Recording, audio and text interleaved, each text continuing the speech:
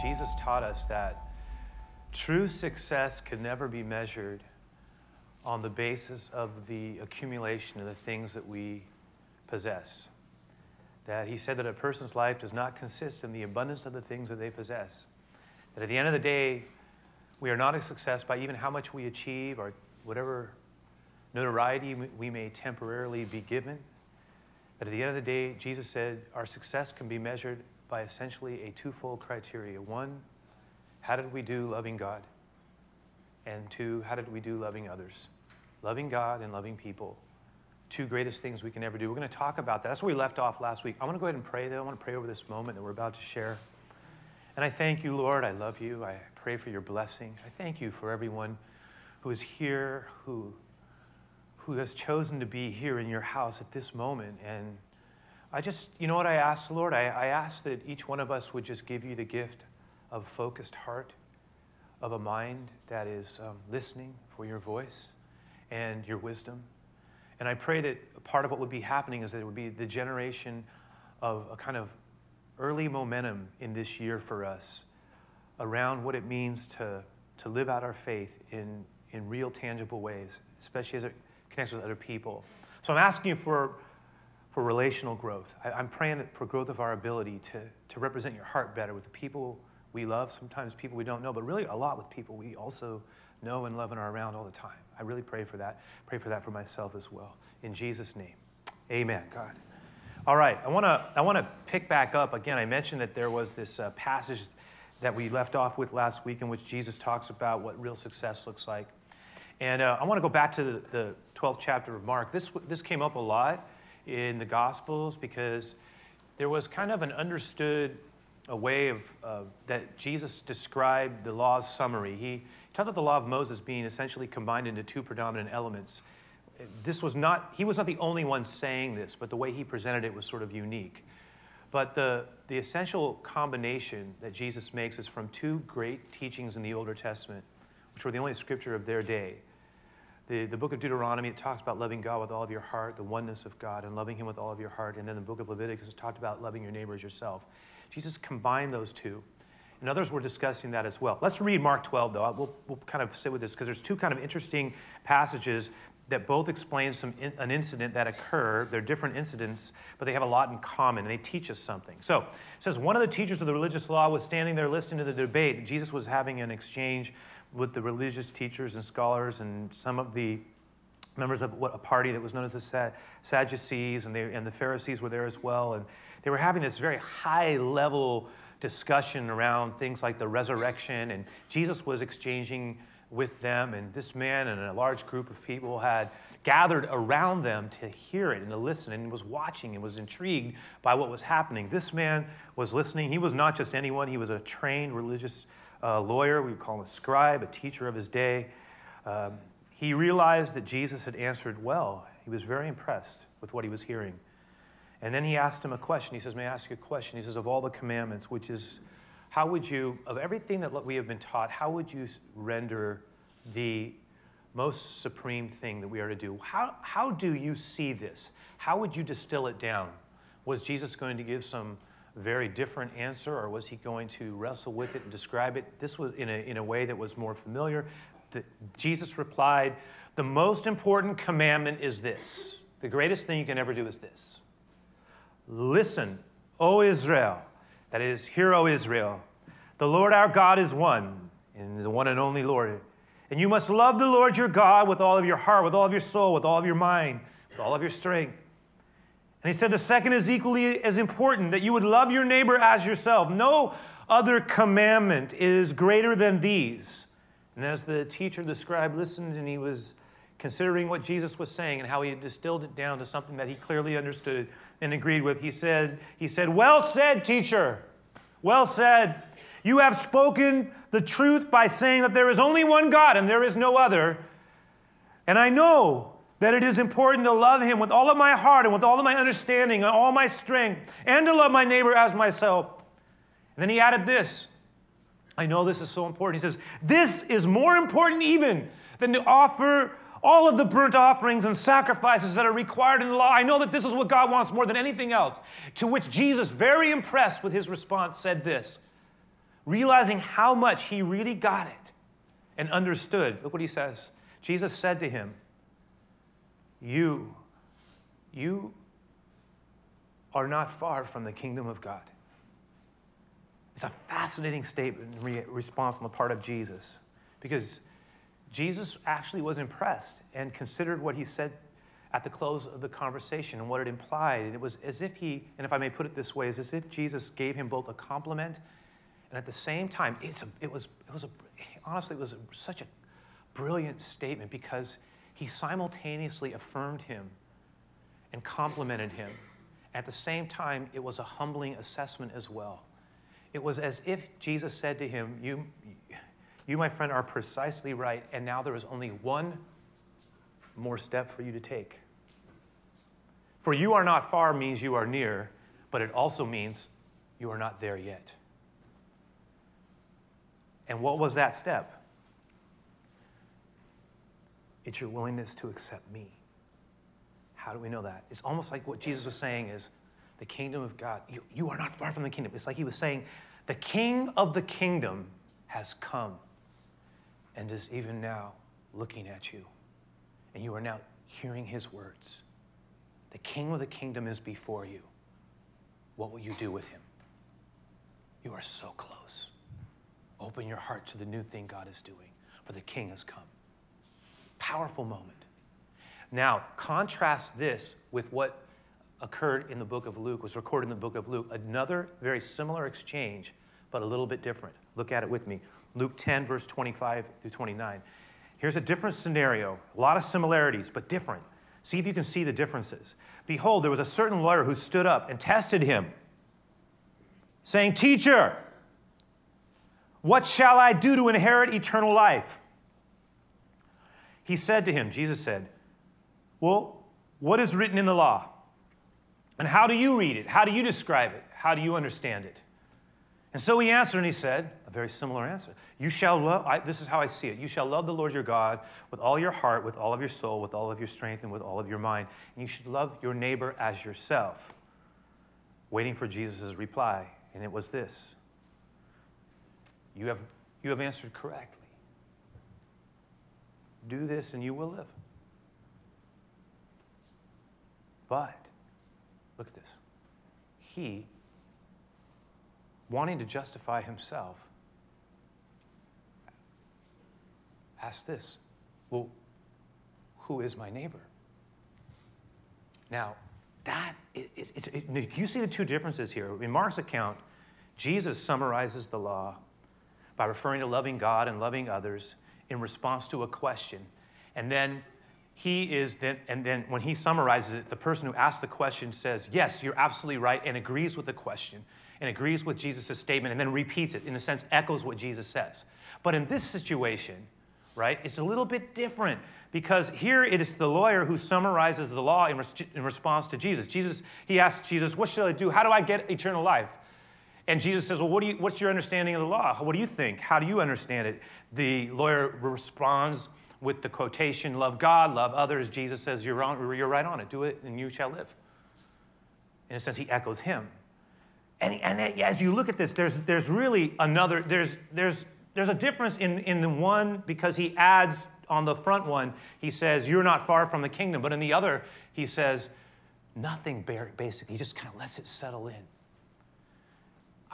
I think it had to do, at least in part, if you look at Luke 10:25 there, the second man who came to Jesus, I think at least in part, the reason Jesus responded the way he did was because of what is stated in that 25th verse. Look what it says here. A lawyer stood up and tested him.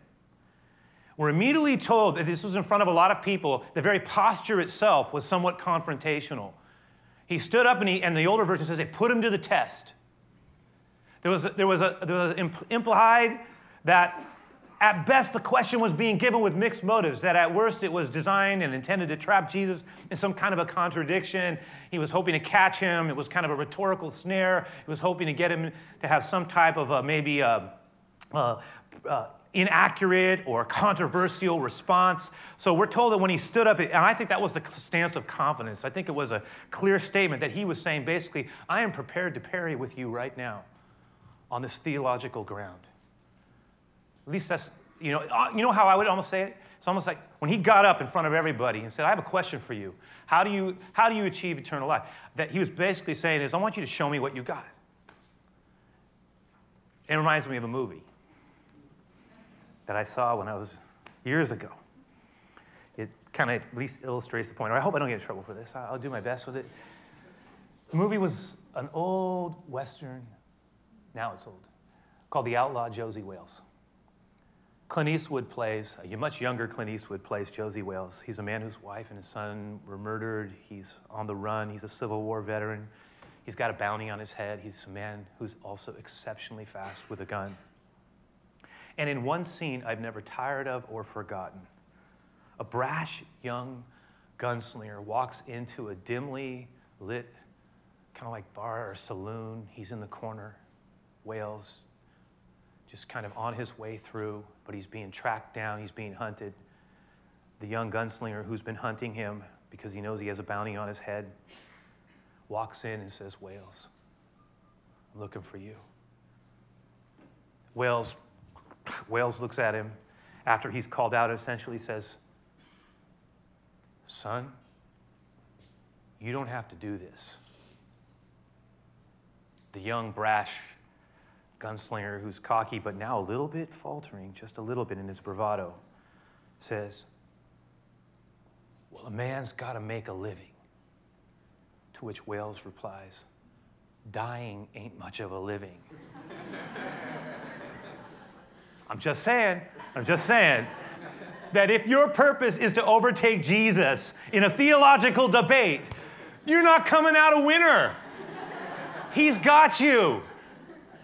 And so when this guy walks up and says, hey, I want to challenge you on your grounds of what eternal life is, and he's expecting Jesus to go toe-to-toe with him, and Jesus basically comes at him in a way that he was not prepared for. See, don't go into a confrontation with Jesus over human nature and over the things of God unless you're prepared to be utterly exposed.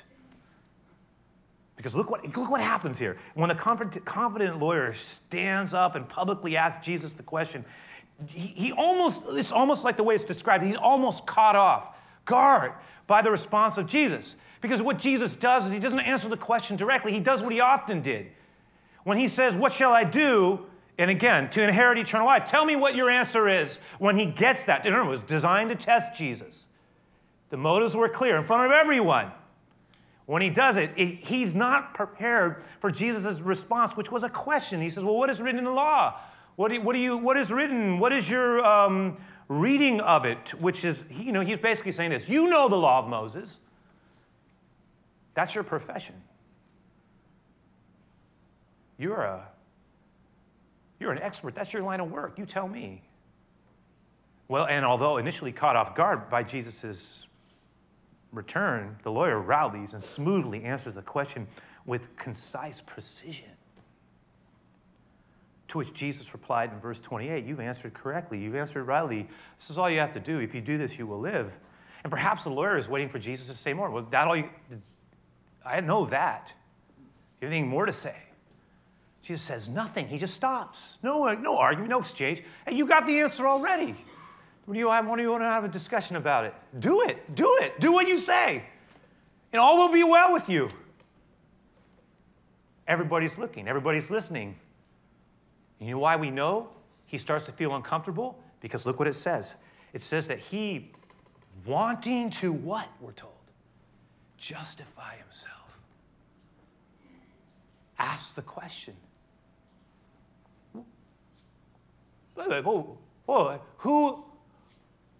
Who is my neighbor? By which he meant, Think about it. Well, come on now. What is the limit of my love? How do I mark it? Who's included in that? Who really is my neighbor? You answer that one for me. You know, and you got to remember, now, on one way, you could say that maybe he was trying to pull Jesus in one of the great arguments of the day, because there was a lot of discussion at this time about who are we responsible to love? People were talking about this all the time. In other words, who is really my neighbor? For many of the people of Jesus' day, especially the teachers, the Jewish teachers themselves and the religious leaders, there was a huge group that believed only the righteous of our own people are truly our neighbor. And that is the group that we are required to love. Everybody else, that's no. I'm going to say, well, what about the Samaritans? They're kind of like different, but they have some similarities. Are we required to love them? Most people would say, no, you're not. They're not your neighbor. They're kind of like outsiders. They've got a warped perspective. Others would say, what about the Romans? Are we required to love them? Are they our neighbor? Do they count? Am I to love them? You talking about the Romans who've come into our land? Who subjugated us as a people? Who require us to pay taxes to Rome? Who have the audacity to compel us on a whim to pick up a package for them and to carry it a mile? Later on, Jesus is going to say, when they say to carry it one, carry it, and then volunteer to carry it two. When they hit you on the cheek, turn the other and say, do you want this one too? It was intense what Jesus would say. He said, break that spirit of resentment. Do what you have to, and then choose out of love to do the next. Powerful. That's a whole nother teaching. That's a whole nother teaching.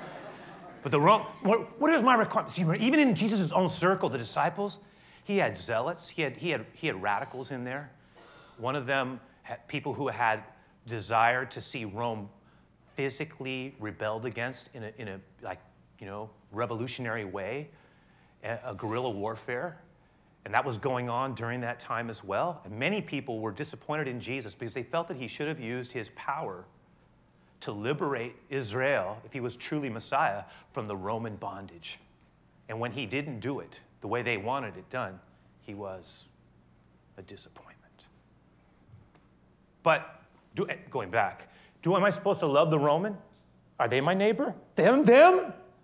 What about, others would say, no. And then others would say, well, is the outcast and the immoral person really my sinner in the public? Are they the sinner who chooses to live an immoral life that's clearly contrary to God's law? Am I required to love them as a neighbor?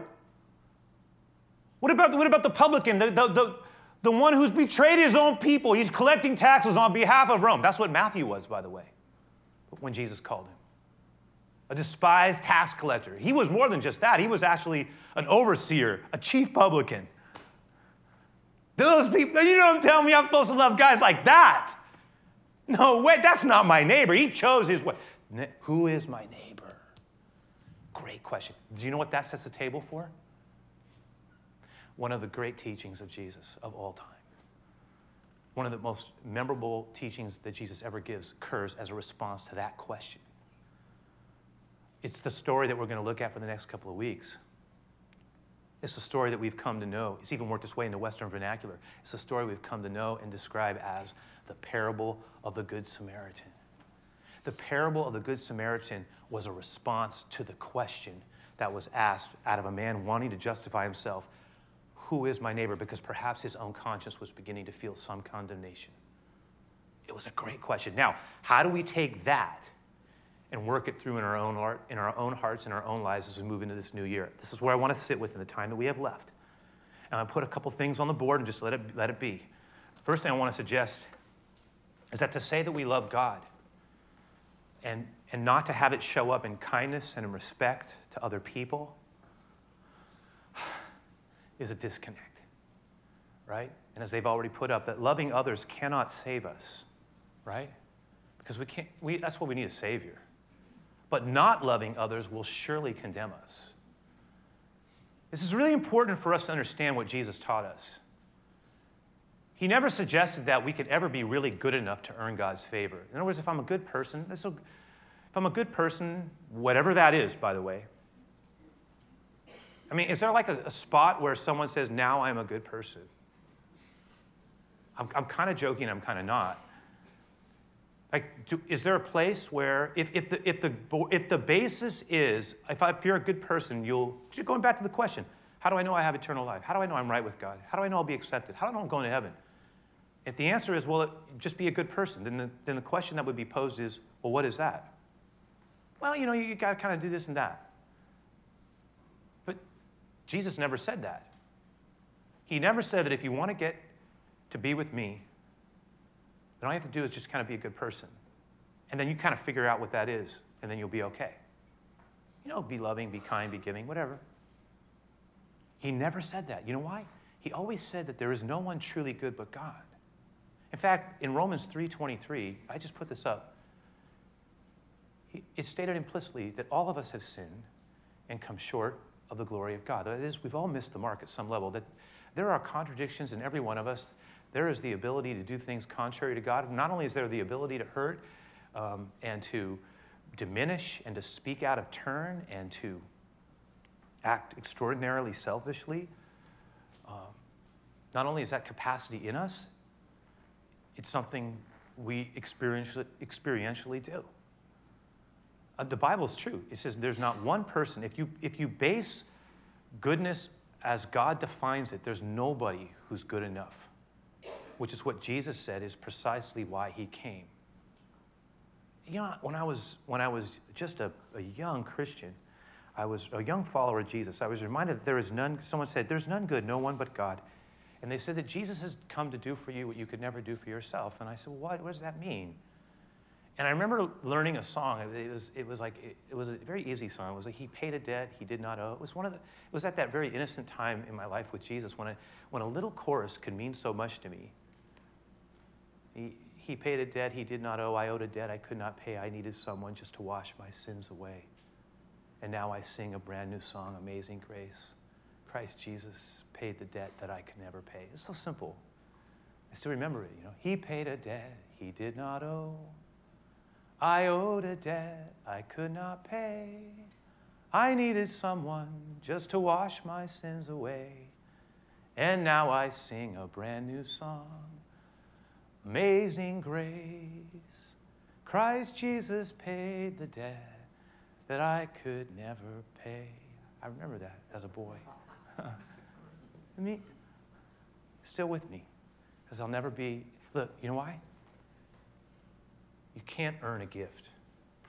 You can only receive it. I'm never good enough for Jesus or God. I receive his gift. And then, in response, because look what the Bible says. In Corinthians it says, he who knew no sin became sin that we may be made righteous, the righteousness of God. We may be right in God's eyes. He paid the price. I'll show you one more verse. I know we're not going to get it all. Romans 5:8 says, but God demonstrates his love towards us in that while we were yet sinners, imperfect, not always good, Christ died for us. He did it. That's so good. Look, I look at that and I say, thank you, Lord. I understand conclusively that my own goodness can never save you. That's why I need a Savior. But can you hear me? I'm saved by faith. But listen, the Bible also teaches? That faith in our Savior without works, to say we love God and then not ever have it show up in our relationship is like saying that it's just empty. Because faith without works is empty and dead. Because love works. It's got to show up. It's got to show up. That's what Christian love does. It's not just about, I believe in Jesus, and then, but I could care less about people. That's not how it works. That's not the way the Master taught us.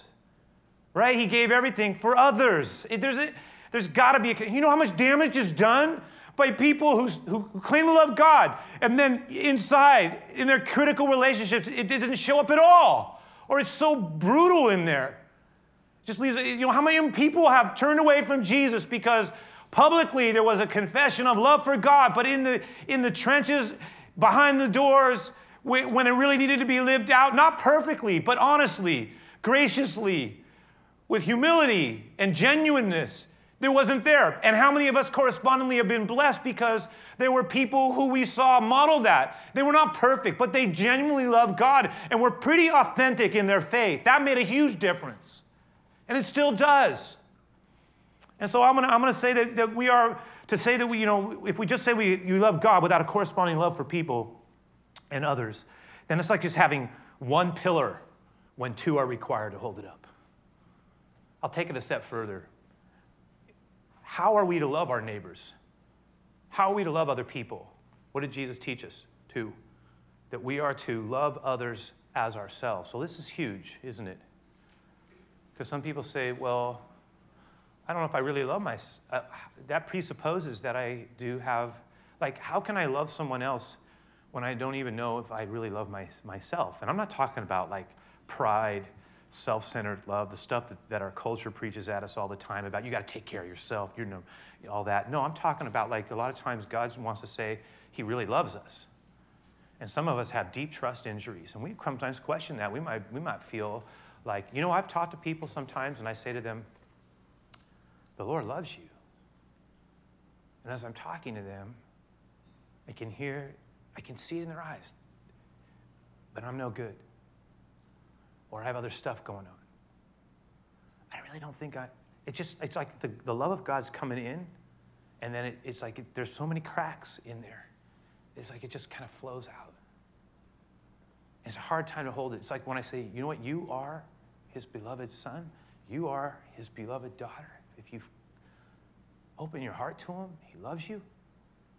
He'll say the words. Some of us say, well, I've never had those words said to me. He's saying them. But when the love of God penetrates our life and we allow it in, and we are able to allow his grace to give us enough of a container to accommodate it, what it means is then we can love others even as we desire to be loved. What Jesus was saying is, partly at least, just like you and I, each of us has a desire. Look, how many of us here don't want to be treated kindly? How many of us here want to be respected? How many of us here, would say, I prefer being, humiliated and cursed at and deprived? No, come on, to being loved, to being accepted, to being forgiven, to have warmth, to have blessing. That's what Jesus is saying. The same thing, honestly, at your core that you desire for yourself. What was he saying? Give that to someone else. That sounds so.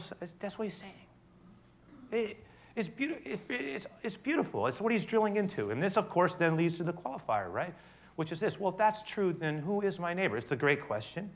Regardless of his motive, the question was asked, who is my neighbor? By which he meant, what is the scope, what is the limit of my love to be? Okay, I know how I'm supposed to love people. It's the same way that I want to be loved, really. I know that I'm never going to be good enough, that I need a Savior, but at the same time, when I really love God, it's going to show up in my relationships with people. But then that does really invite us to the question, and I actually think it's a pretty good question. Well, what is the extent of my love supposed to be, and where's the emphasis supposed to be? Where should I start with that? I put the quote in the handout for a reason, and I didn't say who it was by, but I'd like us to look at it together, because the third point is this. Here's the suggestion, here's the exhortation, here's the consideration that love, as Jesus is talking about it, needs to start with our closest circles. In order for love to be genuine, it has to be above all a love for our neighbor. We must love those who are nearest to us in our own family. From there, love spreads towards whoever may need us. It's easy to love those who live far away. It's not always easy to love those who live right next to us. It's easier to offer a dish of rice to meet the hunger of a needy person than to comfort the loneliness and the anguish of someone in our own home who does not feel loved. I want you to go and find the poor in your homes. Above all, your love has to start there. And I want you to be, I love this phrase, the good news to those around you. I want you to be concerned about your next door neighbor. Do you know who your neighbor is? Now, the reason this has such power in it is because it was written by someone who gave every part of their life to serving the needs of those far away and totally outcast. This was said by Mother Teresa. And I love it because it's so in line with what Jesus reminded us of, that it's not an either or, it's a both and, but it's got us, what she was saying is, don't forget that where the love of Jesus needs to show up firstly is in your own key relationships. Says, don't be under any illusion that somehow that those don't matter as much. It matters a whole lot. That's also what Jesus taught us. You know what? How do we talk to people we love? So because now we know each other better, I'm free to diminish you in ways that I would never do to someone that I didn't know, that I wasn't mad at, or I work with. I wouldn't say that. But I could say it to you because you made me mad. You hurt me. You shouldn't do that. So this is the way I said it.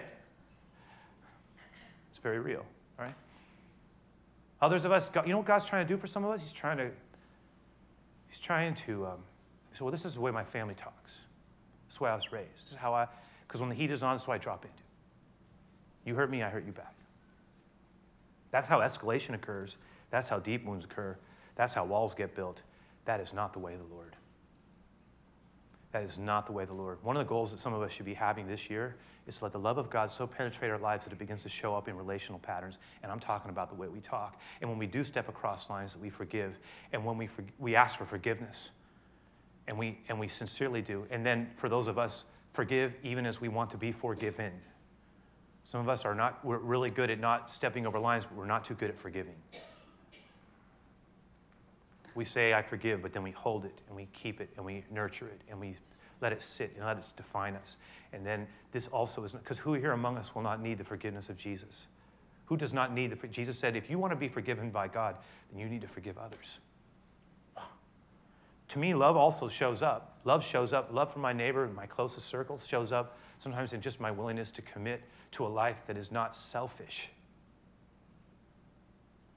Because there's always pressure to quit, take the easy path, only take care of myself. It's what I want. It's my happiness that matters. Who cares? It's not that I don't care. It's just that other people may get hurt. Okay. I can't do that. It's just about I got to take care of me. That is not the type of love. The love that Jesus modeled for ourselves was extraordinarily sacrificial. He would later say, Father, if it's possible, take this cup from me. I really don't want, but you know what? I'm going through this. I will go. And he doesn't quit. He doesn't quit on us. He doesn't quit on his commitment. He follows through. And because he does, all the rest of us are blessed. And how many times does the Lord really say, as you say you love me, let that show up in the way in which you honor the commitments of love that you have made one to another. Let that show up in the way you forgive and are forgiven. Let it show up in your way you talk, the way we honor to provide for the blessing of others, the way in which we give of ourselves. It's not just about me. If it's just about me, I'll take care of myself. I'll run away when I don't feel like it anymore, whatever that is. But in life, our real blessing comes when people hold the line, even sometimes when it costs them something because they love us. This is the way. This is the best way. May the Lord teach us his ways. Loving needs to show up in our key relationships and then work its way out.